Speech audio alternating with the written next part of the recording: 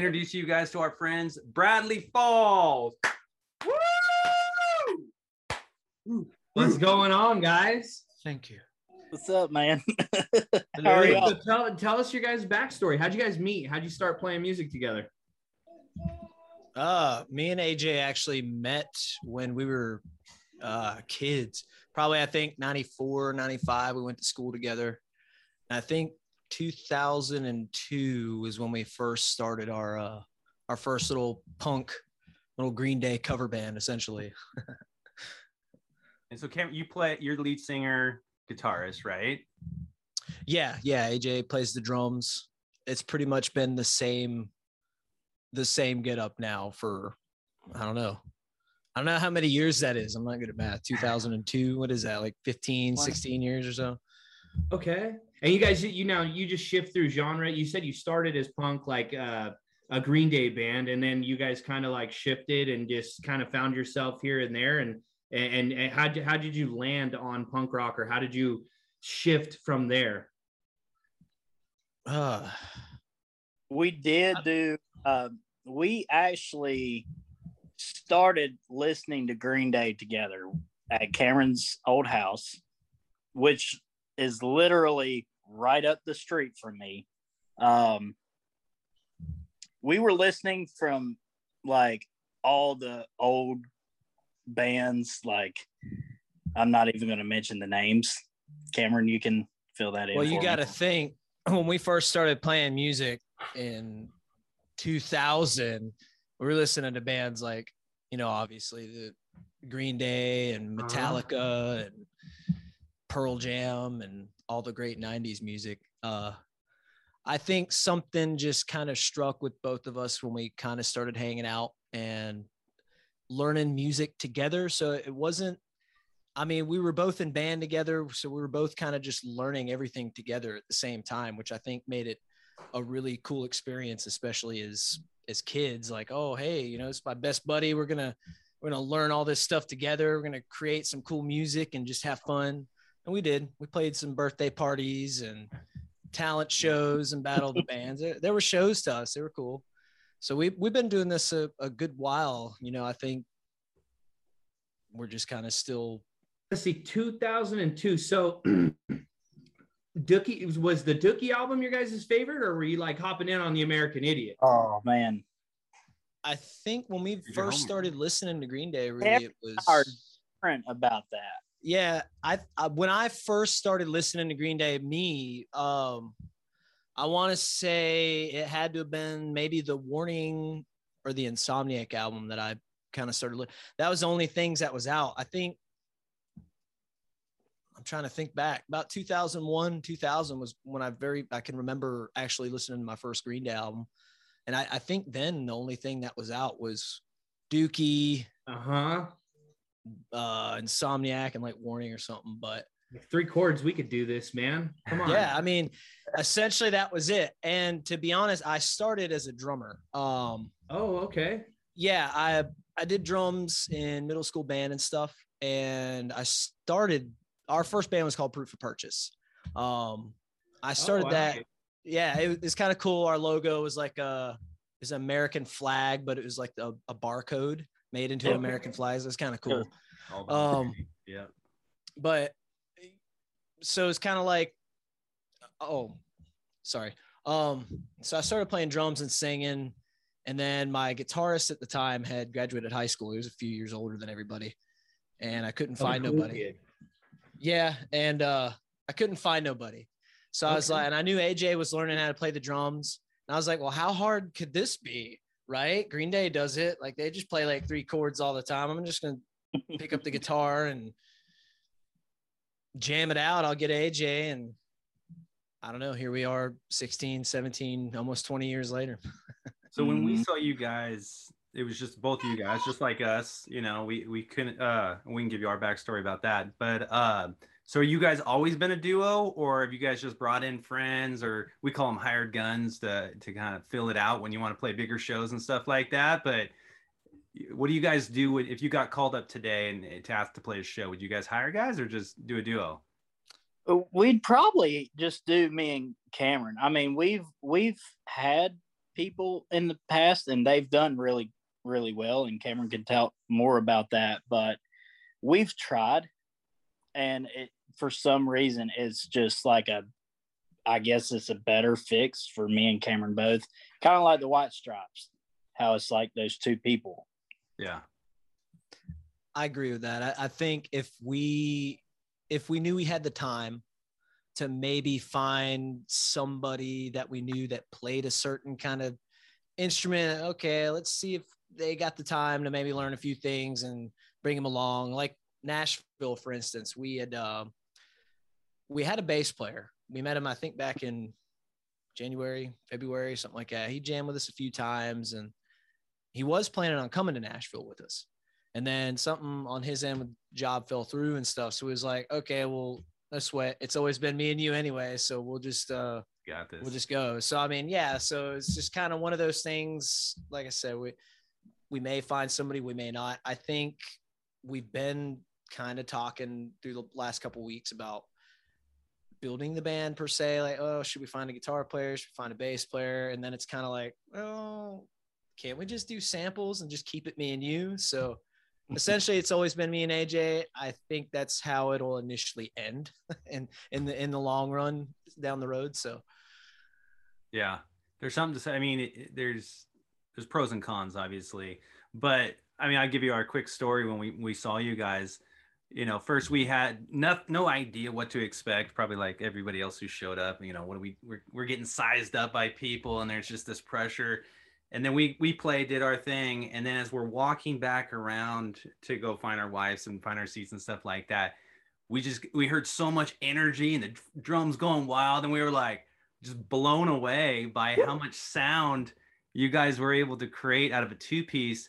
We got, you know, we just wanted to hide because we were like, we did not do that well. You know what I mean? But no, you guys brought it, man. Like you guys were really able to capture you know, almost kind of like a White Stripes, you know, situation where you got just a drummer and a guitar player, and it was powerful, man. So mad prop, you got our attention out the gate. Yep. You're ready to go back to California. And you can see cool. You can see the Green Day influences too. Like that was one thing that I had noticed when I was sitting there. I was sitting with my wife, and man, these guys are like Green Day. And I believe, is it Pull the Trigger? That's the name of that song that you guys were playing? One of them, we had 3. Cameron, did we do Pull the Trigger? No, I don't think maybe so. That's just the one that I've been listening to a lot. So that's the one that's on Spotify right now. Yeah. Okay, so I personally like that song, like that. Yes. Yeah. And see, that's the whole. Didn't mean to interrupt. No, that's a whole going back to the whole, you know, finding your sound thing. I think we're still in that process after so many years of playing together. It's not, me and AJ just had this conversation like a couple weeks ago. I think we still talk about it every time we get together. It's kind of like, you know, should we kind of try and get away from this punk thing a little bit? We've been doing it for so long, and it's not that I'm sick of it or anything. It's just, let's really try. And we've not really thought outside the box too much, which is just something that's kind of stuck with us all these years. So that's just what we've played and what we've written that just happens to come out like that. So, I mean, and Pull the Trigger was one of those songs we were actually listening to some different music like the Hives and Billy Joe from Green Day's side band actually called Long Shot. He's it's really different. And so I was like, well, it's still punk, but let's try and do something a little bit kind of different with it. And then, you know, along came Sing to You, the new single we released. And that's a lot different, I think, than what I love that. Lately, so. Yeah. I think you guys did a great job on that one. Thank you. I was actually, I'm sorry, go for it. Oh, my bad. Since y'all were talking about Green Day, we actually had a show with a band called 11-7. This was like another one. I still have that case too. It's over here. Do you really? Yeah. So we're playing a show, right? And Cameron's string broke. He didn't have a backup. So the lead singer, which they had a song that was popular back on like mainstream Christian market called MySpace. But yes. Yeah. So they had another song come on. I cannot remember the name of that song, Cameron. had a sparkling pink guitar. He came up and Cameron and he said, "You guys sound like the Christian version of Green Day." So when we heard that, we were like, okay, well, maybe we should continue doing the Green Day style, but like instead of just doing punk, kind of like rock it up a little bit. So that's how Pull the Trigger. Me and Cameron were talking, like Cameron said, we were listening to the Hives and, you know, Billy Joe and things like that. And I told him, I said, what can we do to make our sound not sound like Green Day, but sound like something more alternative? And he's like, because when we were in Proof of Purchase, we did the punk thing, but we did the pop punk. So there was a different kind of genre with that. And we got out of the pop punk stage and then went straight into punk. And me and Cameron had the song Pull the Trigger for so long. Cameron, how long has it been since you were trying to find a title for that song? If I remember correctly, looking at my computer, I actually initially recorded all the music, was pretty much ready to go by, we released it this year, right? Yeah. I think I had it written in January of last year. Okay. But I shelved it. I mean, I had the music for it. We'd started kind of playing around with some stuff, and I got bored, so I wanted to kind of put it down so I didn't forget it. And then I kind of came up with that cool little the intro riff for the and I just kept getting into it, and then put the bass down, put the drum down, and then before I knew it, I had the song down. I sent it to AJ and I was like, oh, check this out. But then I just got stuck with it lyrically and musically. I just couldn't figure out what to do with it for months, obviously a year. So before, you know, towards the end of the year, I think I started kind of putting something to it, and I was like, wow, this. But the weird thing about it is me and Cameron, like, we were listening to Green Day, and I said, what if we wrote something like Bang Bang from Green Day? And then all of a sudden, like 2 weeks later, Cameron calls me and he said, I got the name of the song. And I'm like, what's that? He said, Pull the Trigger instead of Bang Bang. So it actually worked out. That's kind of cool. I mean, you still stuck to your roots, but you made your own version of it. So have you guys always been playing Christian music and interjected that into your style, or is that a new thing that, you know, you guys have integrated into your music over the more recent years? We've always initially, when we very first started, Bradley Falls was called Sonic Praise. So we started as a pop punk Christian thing. I've actually got some, maybe you can add this into your podcast. I've got, we did like a 4 or 5 song EP back in 2009 when we first started. I'll send you a few of those old songs. It's a little cheap recording we did on AJ's dad's computer, I think it was a little Focusrite interface. And it was a thing, Cameron, remember? It was that little guitar interface. Yeah. Thing. So, I mean, it's not the best quality, but it's just to give you an idea of where we started as a band. I mean, initially Sonic Praise was formed in, I think, late 2009. So yeah, we always had the plan of doing the Christian thing. And then I think it started slowly dipping into mainstream a little bit. We still wanted to keep like the positive influence to it.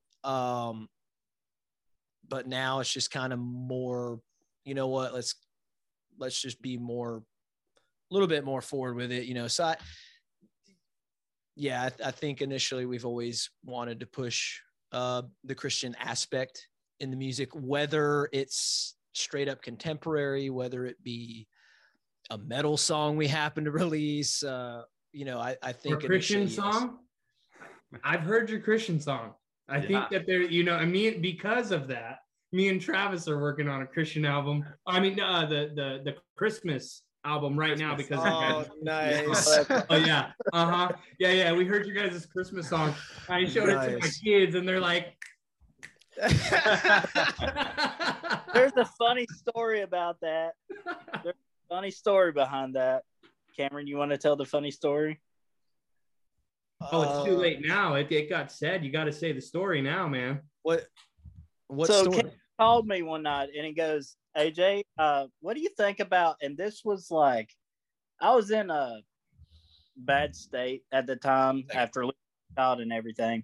Cameron goes, AJ, what do you think about doing a Christmas song? And it was back in like October. And I told him, I said, Cameron, it's too early to talk about Christmas right now. He said, I'm going to release it. And I'm like, what song? He said, just wait. And I said, okay. He said, just wait. It's going to be sick. And I'm like, okay. So it is. So I'm on Spotify one day and he texted me and he said, hey man, I'm going to release this song. And I said, okay. He said, got to do a little bit of like looking back and like paying, you know how it is, like you had to pay royalties and things like that. Yeah. And he said, but I think it's going to work out. And so one day I'm just driving and I had my Spotify just playing and all I hear is ting, ting, ting, ting, ting, ting, ting. And I'm like, what the world is that?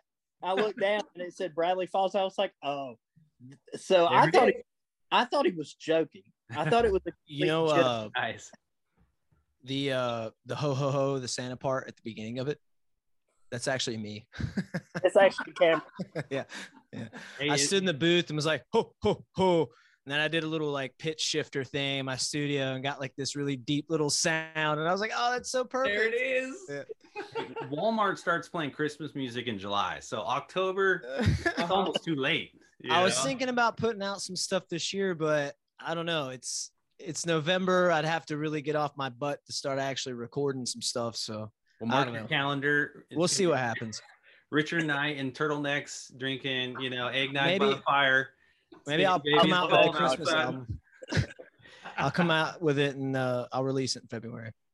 Oh, there we go. There you go. Oh, man. In my household, it's Christmas all year round, man. My kids are watching Home Alone and, the whole 9 yards. So it's all good. So let's talk a little bit about like the business side of it. Because I think that's like probably for some, maybe the not so fun aspect of being in a band. And, Richard and I have been in lots of various bands and some other bands together. And it seems like that's the part where people start falling off and don't really, they want to play, they want to be on stage and they want, the glory and, the fun aspect of it. But like when it comes down to like the marketing and the social media and, booking, all that stuff, like how do you guys divide up those duties and what's your guys' process for all that? Well, Cameron is better as far as like the money management part goes. Cameron handles the money management. He handles, we have our own like lights and we do our own production ourselves. But, for shows, usually what it used to be was I was like calling venues trying to get places to play. But since COVID, it's been really, really complicated. Cameron and I have been sitting down talking for months and months. Hey, where can we go play? After Nashville, we sat down with Decipher Downs management guy, Ryan. And Ryan told us, he's like, you've got to go regionally. You've got to stay regional because of COVID. And, here in the county, like, there's bars everywhere. Churches are not really opening the doors to having like concerts and stuff like that here in the county. Mm-hmm. But like, Cameron and I talked and I told him, I said, well, what if we played this little venue called Copper Penny? It's a restaurant / bar. And he said, okay, check it out. I checked it out. But the way we're having to do things is like, as you guys know, you can't play for free. It's real. I mean, you can, but like there might be 5 or 10 people at that show that come in for free. But, when we played with 11D7, our friend, we call him Gerb. He was our manager at the time. And I told him, I was like, hey, do you guys need an opener? And he's like, actually, you guys would fit perfectly. Well, that venue shut down and he moved to another place.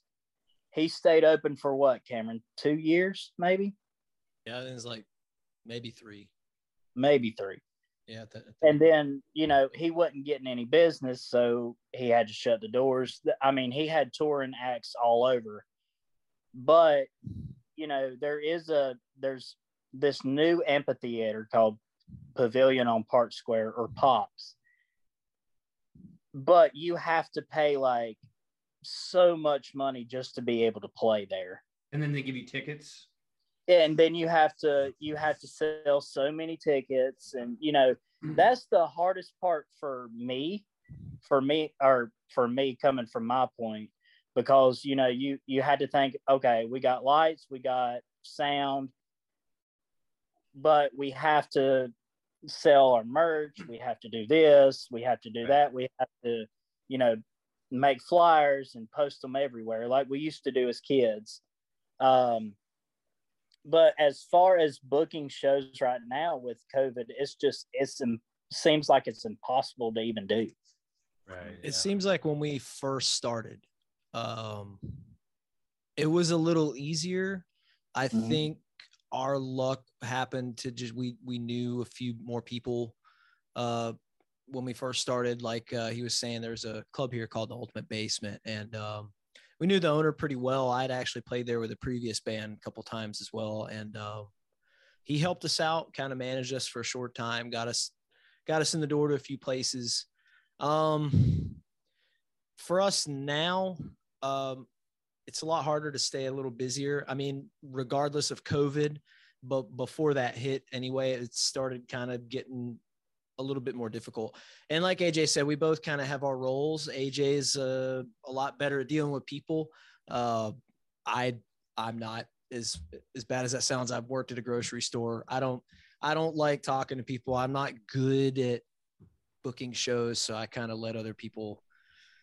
You have that. Now you gotta be persistent, you know, and be willing to take a lot of no's. I can be, but I'm also a people pleaser. So if somebody's like, no, man, we don't like you, it's like, oh, well, dang it, you know, dare you? What can I do? So it's I let him handle that. I seem to be a lot better at doing like you know, the promotional kind of things, social media. I make a lot of videos. And I do my best with editing. He's really good at marketing. It's easier said than done. It's also easier, I think, these days to do it yourself. I mean, there's bigger industry people out there that's also kind of said themselves, hey, you know, do it yourself if you've got the time and, you know, the know-how. For any upcoming artist, I think, instead of trying to focus on the bigger pictures for years, and this kind of goes into something me and AJ have been talking about for a couple of weeks. We've been trying to talk about maybe stepping back a little bit and, you know, doing it for the wrong reasons kind of thing. But it's like, take a step back, and instead of focusing on, you know, the bigger picture, like, oh, we want to be big rock stars, we're going to shoot for the stars, and we're going to bug record companies like crazy. You know, I think essentially in the long haul, I think we've made a lot cooler success, our standards, I guess you could say, of success on our own with it, that I'm pretty satisfied with. I feel like if, you know, you have the right handle on things and you kind of make connections with the right people. So I like the idea of this podcast of trying to help other artists out. I didn't have that really growing up. And it seems like, especially in a small town where we're from, for some reason, it seems to be all about competition. I don't like that. Somebody's always got to be better than somebody else. Somebody's always got to be, you know, a better singer. Oh, I've got to win this battle of the bands above these guys. You know, for me, it's never been about that. You know, I think if we all kind of did shows together, or, you know, help market each other out and you know, promote each other, it would make a world of difference. Yeah. And like Cameron's saying about that, you know, we were sitting down and had a cup of coffee with one of my good friends too. Cameron met him, I think, for the first time. He's the guitarist for New Song, and they're the host for Winter Jam and stuff. we were trying to get on the bill with Winter Jam this year. And, Rico told us, he said, you guys have marketed as much as you can possibly do. He said, just keep marketing yourself. And, Rico has been playing with New Song for, I don't know, 15, 16 years. Started out in a little jazz band sitting on the side of LA, just playing in a bar on the sidewalk or whatever. And I talked to him a few days ago because he just got done playing with I think it was Rebecca St. James and like Peter Furler from Newsboys and stuff like that. And he was telling me on the bus, he said, I'm sitting on the bus. The hardest thing, even as a big time band, is trying to sell your product, trying to sell your market, trying to brand yourself and get yourself out there. Because he told me, he said, a lot of these record labels are losing their artists because, number one, they don't have the money to pay the artists for recording. So the artists are now having to pretty much fend for themselves. Like, all of us are. And the good thing about like Cameron doing all the marketing, Cameron's a wizard when it comes to freaking programming and just all this recording stuff. Me, I have no idea how that works. I'm just like, okay, I'll just go in and play drums. I can relate to that. But like when you go and you're actually performing, at the end of the day, like the hardest part is, like Rico said, selling your product. Like, okay, well, we have to have this much money in order to make it back home. As a touring artists have a harder time. And before Cameron and I actually, I went into the Army from 2013 to 17. And while I was in the Army, I had the opportunity to play with, I can't remember their name. They were on Face Down Records. Pretty popular band, riding in a little van or whatever they built bunks in. And like Cameron said, it's mostly marketing now. But these guys that were on the road, they were starving. They had no money. They had no food. And, I just got off the phone a few weeks ago with Spoken, the lead singer from Spoken. And he actually told me, he said, you as an artist, you have to think more than just selling your product, selling yourself, selling your music, playing shows. You got to think about wear and tear on your vehicle. Are you going to be able to make it to the next town? Can you afford to have a day off? If you can't, then play a show that night instead of taking a day off, because it all comes back to your county. It's like a big, huge circle, like what I guess his name was Randy something. Decipher Down was saying. He's like, you've got to stay in a circle, but when that circle gets big, you've got to make sure that you have the money to get back to where you started from. Yeah. And that's why I say that Cameron's better with the money management and marketing and all the social media stuff. Like, I'll share the stuff and say, hey guys, listen to this, and I can do that over and over and over. But Cameron, I don't know what it is. He has more followers because, like, during my time in the Army, he kept Bradley Falls going, but he did a solo project too. So he gained a lot of more followers that way. And a lot of bands are actually doing that now. I don't know if you guys have seen that, but like some bands are like stepping out and creating different bands so they can brand themselves to where they can make more money to be able to do what they're called to do. Yeah, that's interesting. One of the things that resonated with me, Cameron, your mention is, kind of like, our expectation versus where we should really be. I was talking to a guy at church yesterday, and I think all of us as Christians can relate. It's like, we may have this vision of, like, especially when you're young, like I'm gonna hit this peak in this mountain. I'm climbing it, right? And once I get there, I'm gonna be happy and I'm gonna be satisfied. But God's got this other plan for you, which is down here, or ministering to this group of people, or whatever it is, right? But sometimes our eyes are fixated on a prize that's like was never intended for you, anyways. Not to say we shouldn't be doing what we're working on doing, but it's constantly making sure that our intentions, our motivations, our eyes are fixated on things that really matter, you know. And that's something I know, like for us, we've always valued like family first, right? You know, can we take our kids where we're going to play?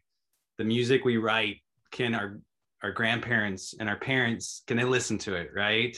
Are they going to be proud of what we do? Can we show up on Sunday at church and still be welcomed in and not, you know, we're praying for you, you know what I mean? Things like that, you know. But that comes with age and time. I don't know about you guys, but you know, oftentimes we'll have to put ourselves in check and be like, is our intentions, is our heart in the right place?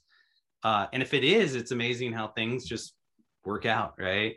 Well, see, when we were in, I'm sorry, Cameron, when we were in Nashville, you know, Cameron and I, we didn't call ourselves a Christian band. We called ourselves just, you know, we called ourselves Christians, but the band was not Christian. And I called him one night and I said, hey man, you know, what do you think about going and doing Christian music again? And I said, we don't have to, you know, that's the personal choice. If you're down for it, I'm good with it. You know, I want to do that. But like you said, with the intentions, you know, I told Cameron, I said, you know, we have not wrote a song that was vulgar or anything else like that. But, you know, we were trying to hit mainstream and trying to be more of a positive influence. And, you know, when Cameron wrote Pull the Trigger, if you actually listen closely, it's more faith-filled than anything. Cameron, what do you think? Yeah, no, essentially it does kind of have the background story of not being a puppet and kind of, you know, because I'm weird when it comes to explaining songs. The lyrics in the chorus, I think, is find your gear, better hammer down, get far from here, and don't turn around. Don't blame yourself. Point the finger now. Essentially, all that, you know, is meaning it's a story. It's just not. Don't be a puppet, and you know, don't let your guard down on things. And going back to what you were saying on the expectation things. Essentially, if you take that concept and put it into your music, as far as your expectations of where your band should be. And you talked about, does my music, can my grandma listen to it at the same time? Can I play that same song to a group of kids at the same time? Can I play that same song, you know, to a group of people my age and everybody respond in the same kind of way?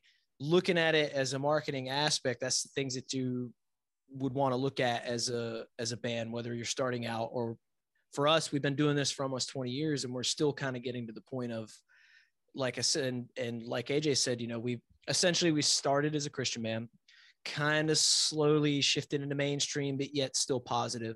And now we're going back down and taking a step back, saying, you know what, we're just going to do this for fun. We're going to get back to our roots a little bit. Let's just kind of, you know, sing about some stuff that matters, maybe think outside the box a little bit. So, I mean, essentially for any band, looking at it from that aspect, thinking about, okay, well, is my music going to, whether it's positive influence or not, whether you're secular or Christian, if you want to market yourself good, those are things that's good to look at. Is don't set your expectations to a certain kind of standard. It's always good to, no matter what, always go outside the box. Yet again, going back to me and AJ being punk for so long, we're just now kind of being like, all right,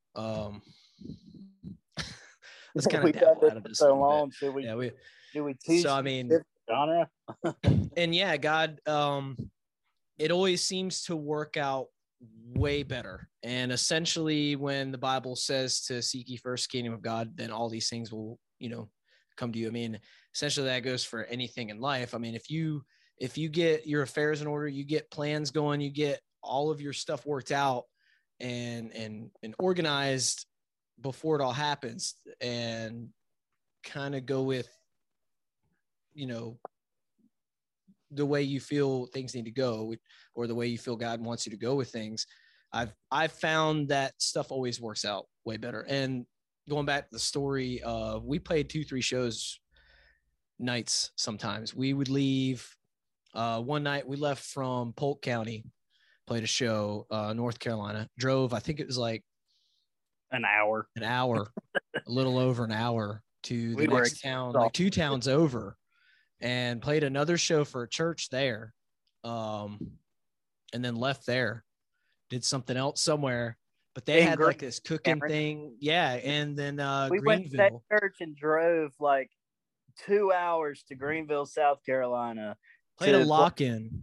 Yeah. That didn't start until 12 o'clock, 1 o'clock in the morning. So they wanted us to stay and play at like 2 o'clock in the morning. We've already played 2 shows in that same night.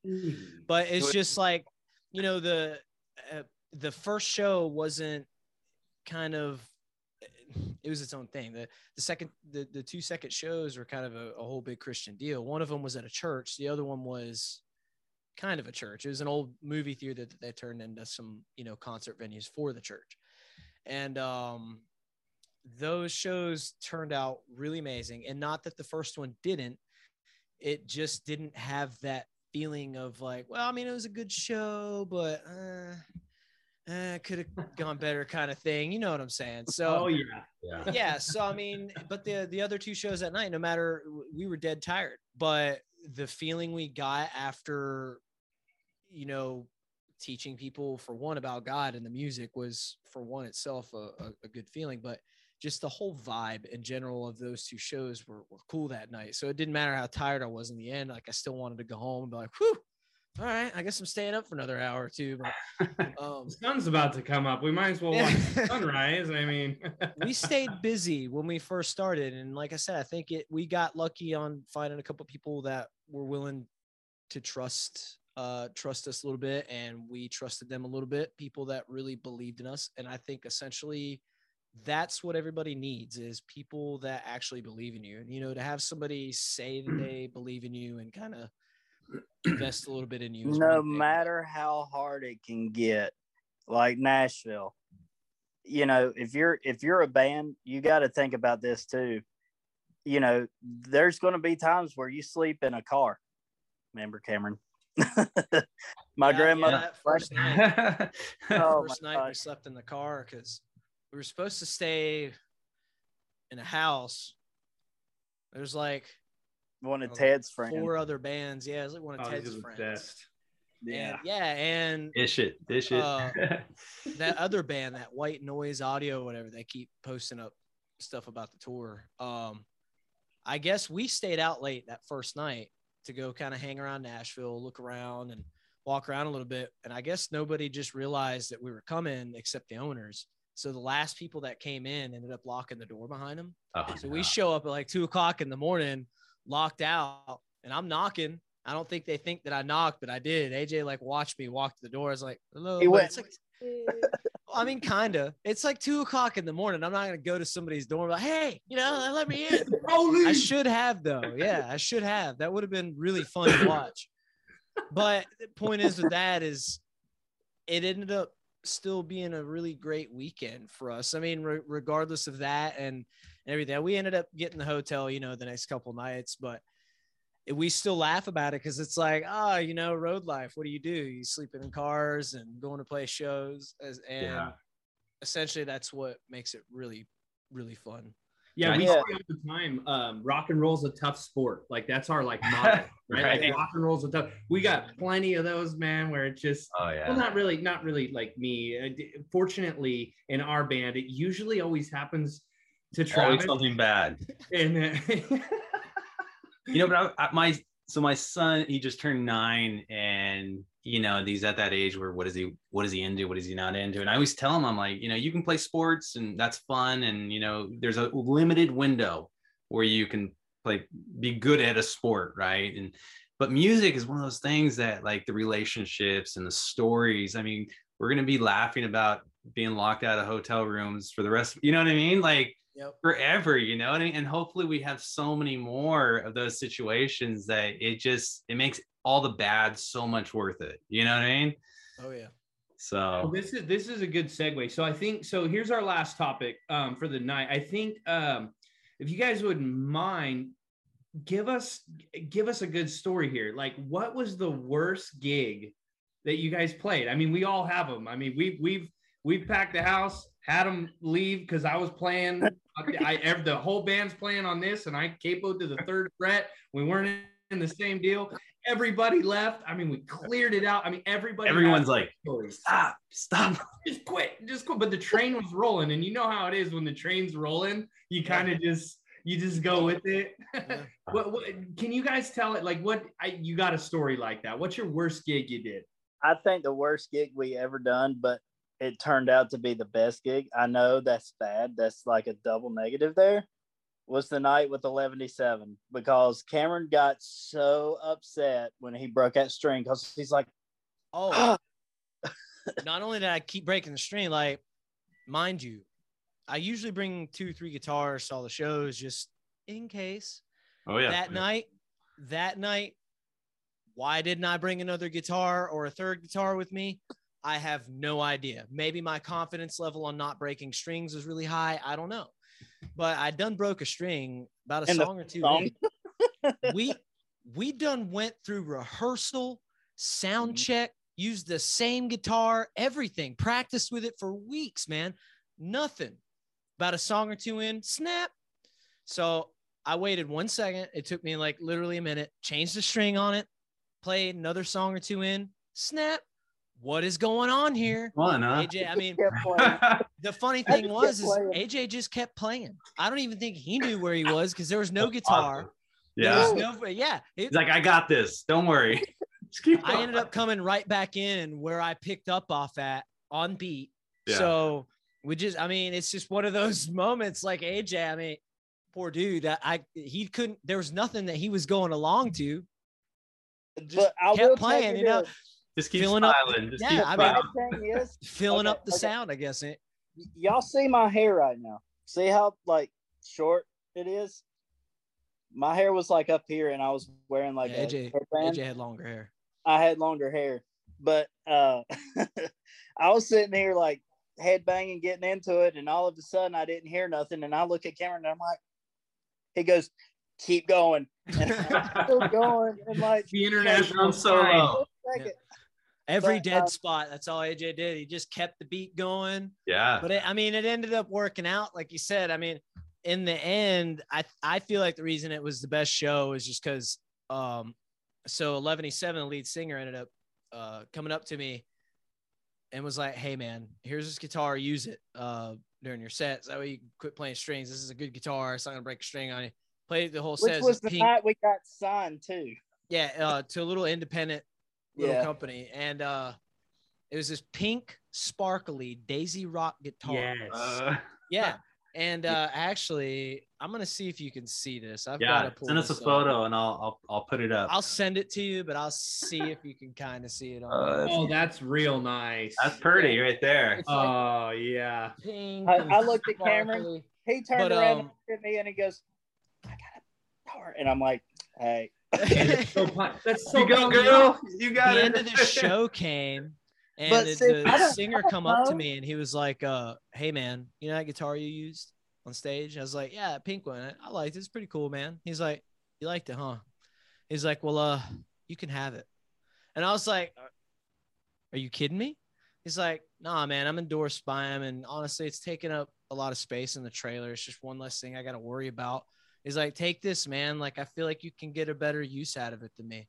Wow. And I was just like so happy, like, "Oh, this is so awesome!" Like, so I played the crap out of that pink sparkly guitar. Wow, he lives an hour away. But Cameron, is that the only bad show we've actually not the only bad show? Like, the worst show for me and Cameron was playing at that movie theater, because we literally, our bass player he quit the band that same.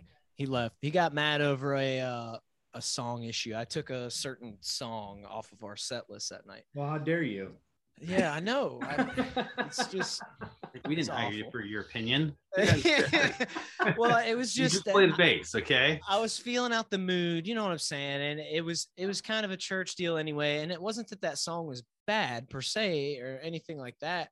Just the vibe of the song in general. I wasn't feeling it with the rest, and it just so happened that he got so mad because it was a little bass riffy for him, and it was you took his solo solo number. Come on, yeah, man. well, I'd say probably about 50% of our shows, midway through, I'll look at Richard and be like, "Can we just pull this song?"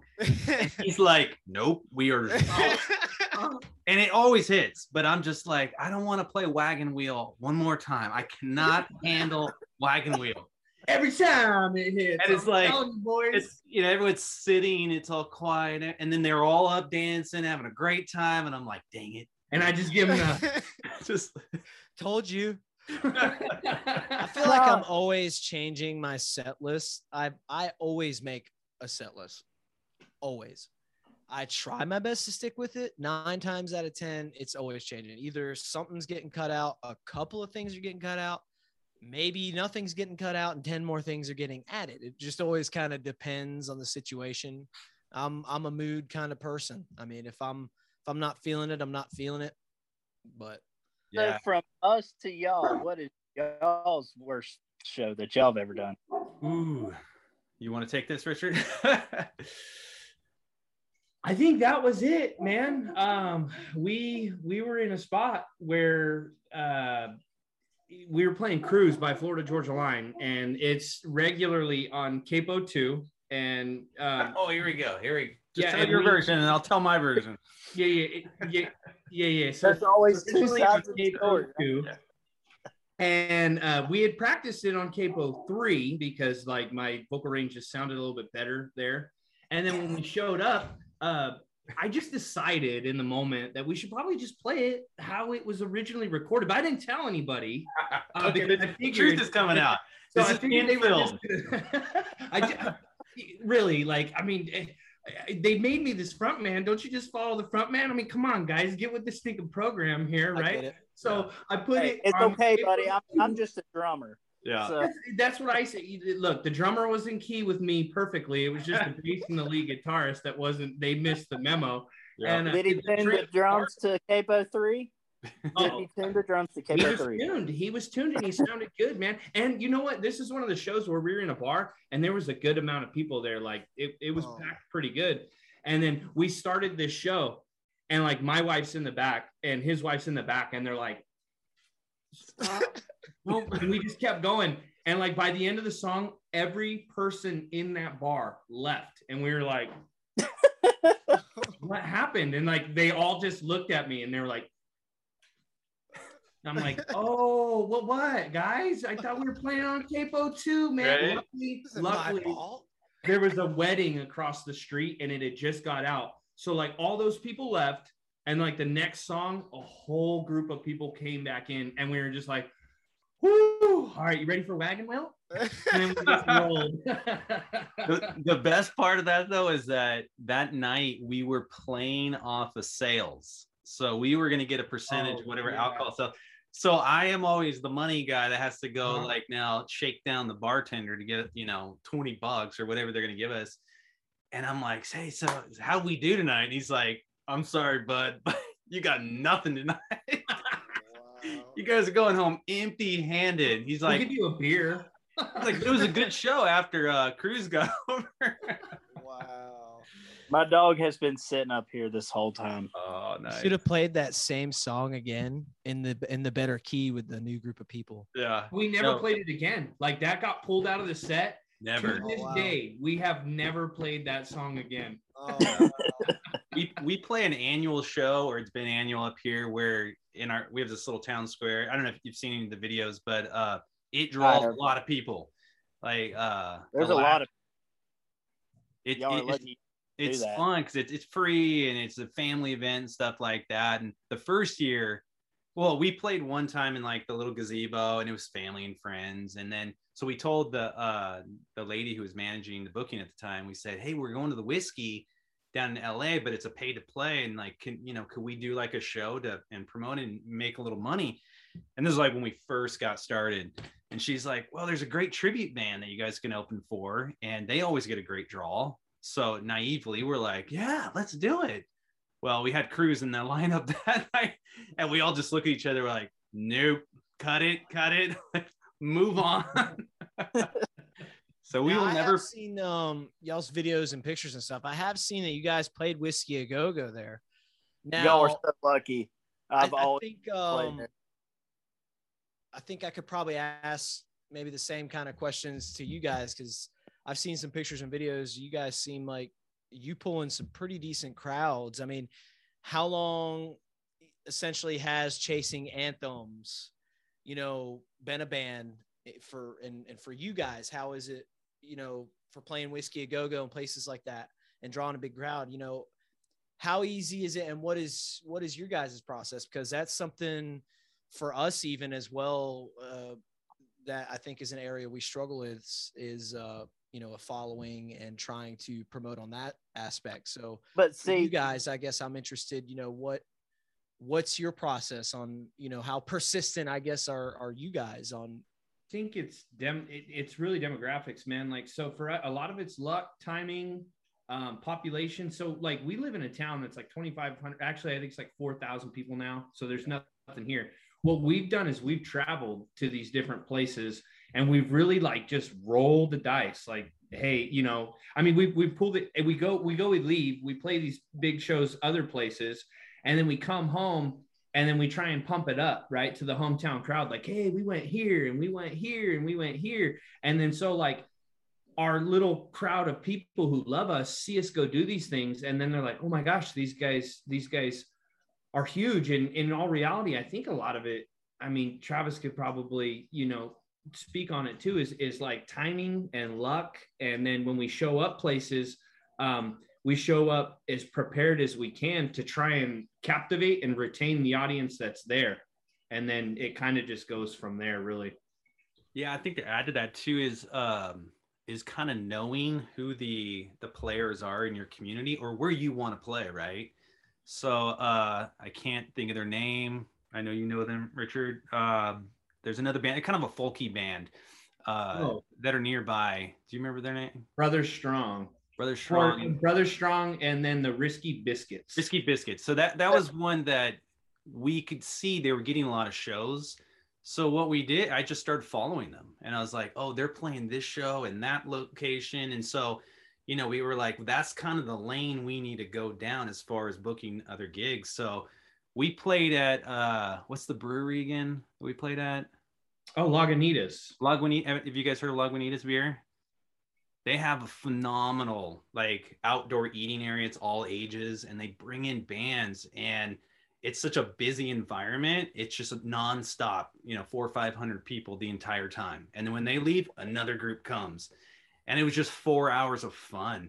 But he was finding other bands that are successful and they're kind of at the same level you are and trying to leverage what they're doing to get exposed to that group. And that was kind of an idea with this too, is like, finding our peers and then helping them who now help us, and, learning your guys's, inside tips and vice versa.